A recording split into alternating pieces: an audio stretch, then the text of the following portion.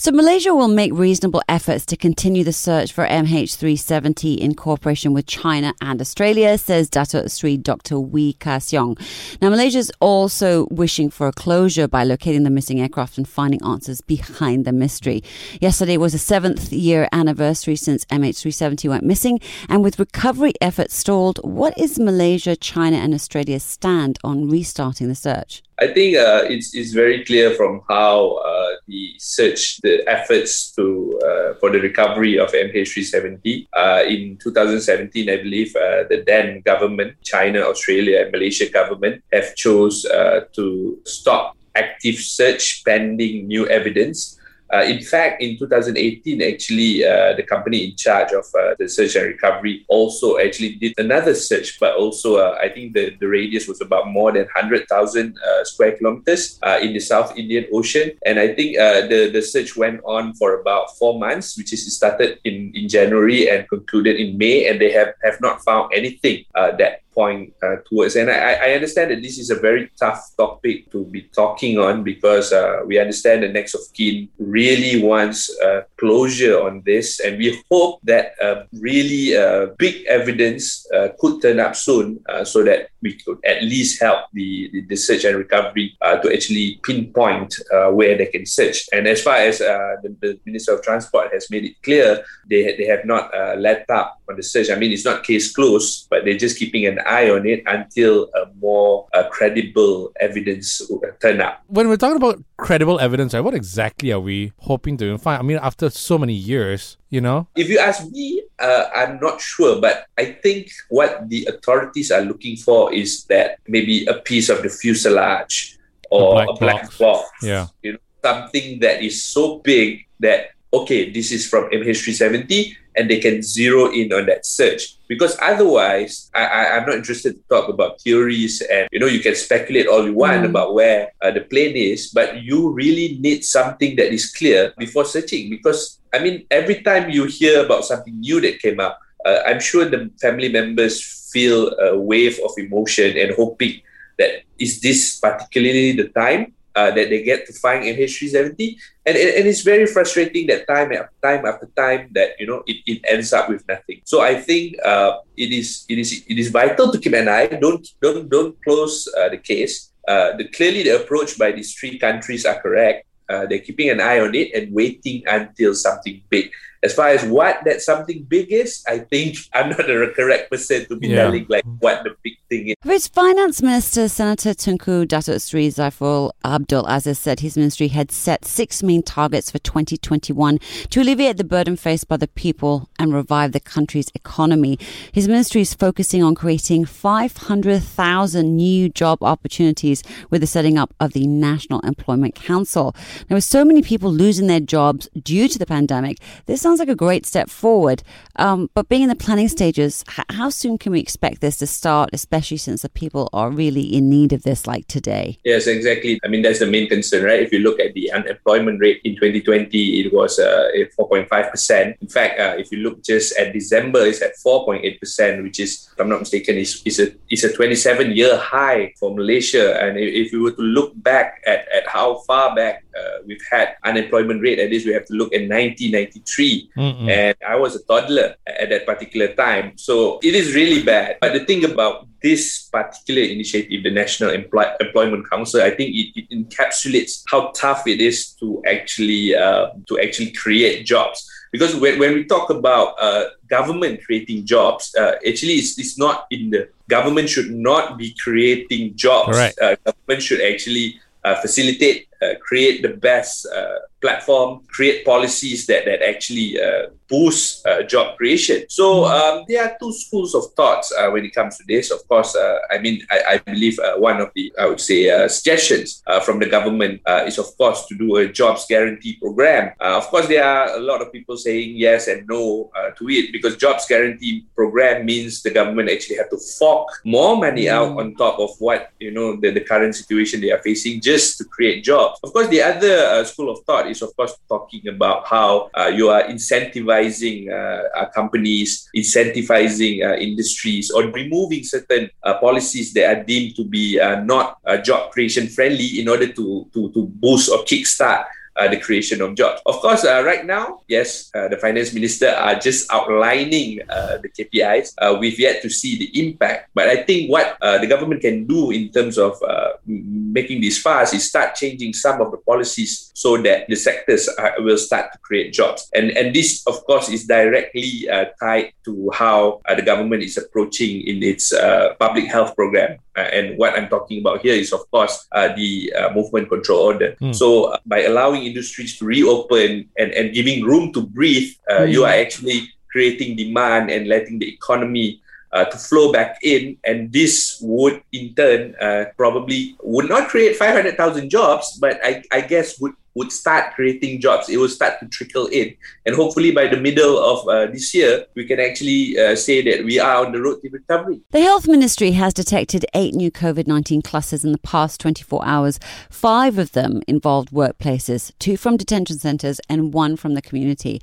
Hafiz, do you think we went from the second MCO to CMCO too quickly? In my opinion, I think if we were to look back at the past 4 weeks before, KL, and I'm speaking about Klang Valley entering the CMCO, we've seen it's already a form of CMCO because you're seeing a lot of sectors are opening up. People can go back to restaurants and sitting in there and dine in. It doesn't already feel like MCO. I feel like it's a natural progression from MCO to CMCO. Of course, the issue here is that the clusters are reappearing again. Workplace clusters, etc. But I think at this point in time, our economy has bled too much, or metaphorically speaking. The past year has been very damaging. We can't afford to go back to what it used to be. When I say what it used to be is the first edition of MCO, or what we call as the MCO 1.0, where cars are not on the road. I remember last year when I was going to work, I'm probably the only one from my area going to work. Dead silent, right? Yeah. Yes. And now it's already, the traffic jams have returned, the traffic police have returned. So I don't see, everything is going back to usual. Whether too quickly, well, for me, it's a natural progression. And what's important now is to ensure that everyone who is involved in this, to just fine-tune the SOP, refine the SOPs, so that we can keep the local transmissions at a very, very minimal level. Because we want the R0, the rate of infectivity to be low, because we want to be, facing less cases and less cases as the days go on. It's that thing of sort of expecting more clusters to come up, because that's naturally what's going to happen, because that's the pattern that has been happening. But it's how that's contained and how that looks like once people are vaccinated as well. Vaccinated, sorry, that's the correct term, vaccinated. That will change the landscape of what's ultimately going to happen, whether you keep everyone in MCO or CMCO or different. Yeah, I'm glad you brought that up, because how do we keep on doing this? Because it's still pretty much a marathon. It's not a sprint. So businesses, sectors, everyone involved, workplaces, companies, everyone have to just ensure that their SOPs are well maintained, well tuned, fine tuned. We can reduce the likelihood of clusters from happening, because economies have to be reopened, because otherwise the damage will be far too bad. As we've spoken previously in the previous segment, we spoke about the unemployment rate. This is directly tied to that. We need to let our economy to operate. Police are investigating a scam involving the sale of COVID-19 vaccines. To date, 2 police reports were lodged after victims incurred losses amounting to over $285,000 or ringgit. Right? That's an incredible amount. I had to just slow down when I was looking at that figure, going, is this right? JD, did you put the dot in the right place? The right one, yeah. Hafiz, with vaccines free from the government, why are Malaysians falling victim to this scam? That's the question, right? If it's free, why bother buying? I think it's the whole timeline thing, right? If you're a business owner, or if you're a business traveler, if you're owning companies, or if you're a tourism operator, you are further down the line, because right now we're just talking about maybe we just crossed 10% in terms of vaccine registration. Less than that, in fact, more than 100,000 have been vaccinated. So a lot of people are actually thinking about how do we circumvent this queue, because it's a very, very long queue. We're talking about 25 million Malaysians in the queue. And if you're healthy, if you're not within the age group, it's unlikely for you to get the vaccine within the next 3 months. So any crumble of hope of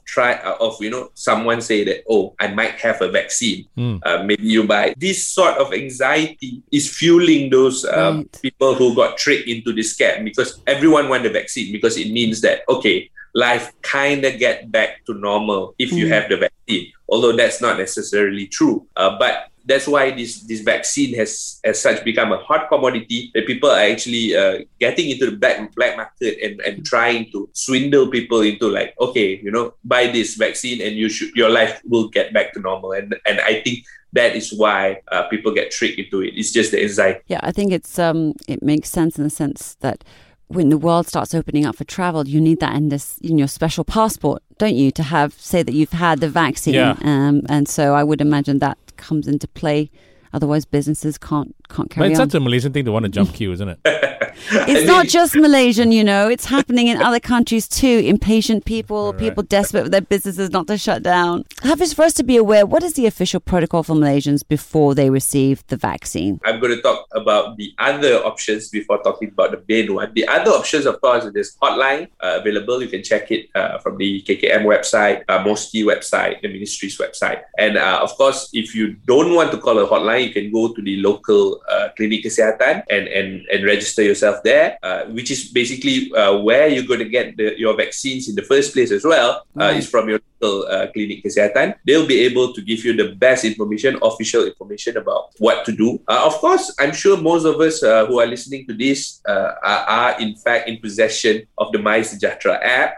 And I'm sure a lot of things have been spoken about the app in terms of registering and dates. When is the date you've been registered? The Immunization Minister, Khairi, have assured us that at the back end, whenever you registered, it will be in the back end of the app, although it may show in your app, in your current app on your screen, that you are registered on a different date. But at the end of the day, they will only take when you first registered. So in my case, I've registered on the first day itself, but in my app, it shows that I'm registered on 4th of March. I mean, if you're facing some kind of similar situation, don't worry. The minister has said that the first time you registered is where it matters. The Human Resources Ministry, KSM, has directed the Department of Occupational Safety and Health to conduct an investigation to identify the cause of the incident at the Sungai Besi Ulu Klang Elevated Expressway construction project in which 2 women were killed.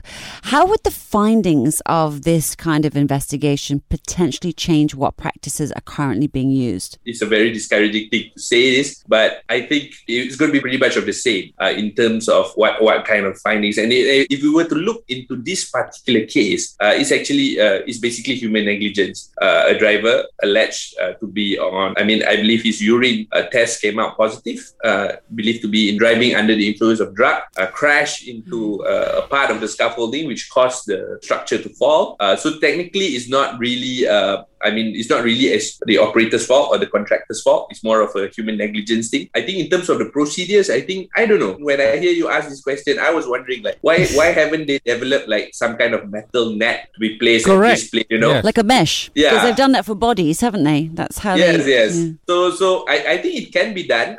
Whether it will be done, I don't know. Whether we have the resources in terms of money or in terms of technology, but I'm sure some sort of technology exists there. And I'm sure when I speak here, I'm sure DOSH, NIOSH always wants the best. And they've always have to balance everything, the cost effectiveness, how will the people complain if they were to just block off the road, traffic system, etc. They have a lot of considerations. Yeah. But what I'm hoping that it's good that we're talking about things like this, right? Because we want for it to be better. So we want solutions, and that is what I'm expecting. We want solutions to, I wouldn't say prevent 100%, but at least prevent loss of life, Or so lessen, at least even if there's accident, it's just loss of properties, cars. Yes. Because you kind of want to think as a motorist, I don't know whether I'm being silly in this, but, you've got this structure that's built by the side of you on the road, that's carrying another road over it or whatever it is, and that it can withstand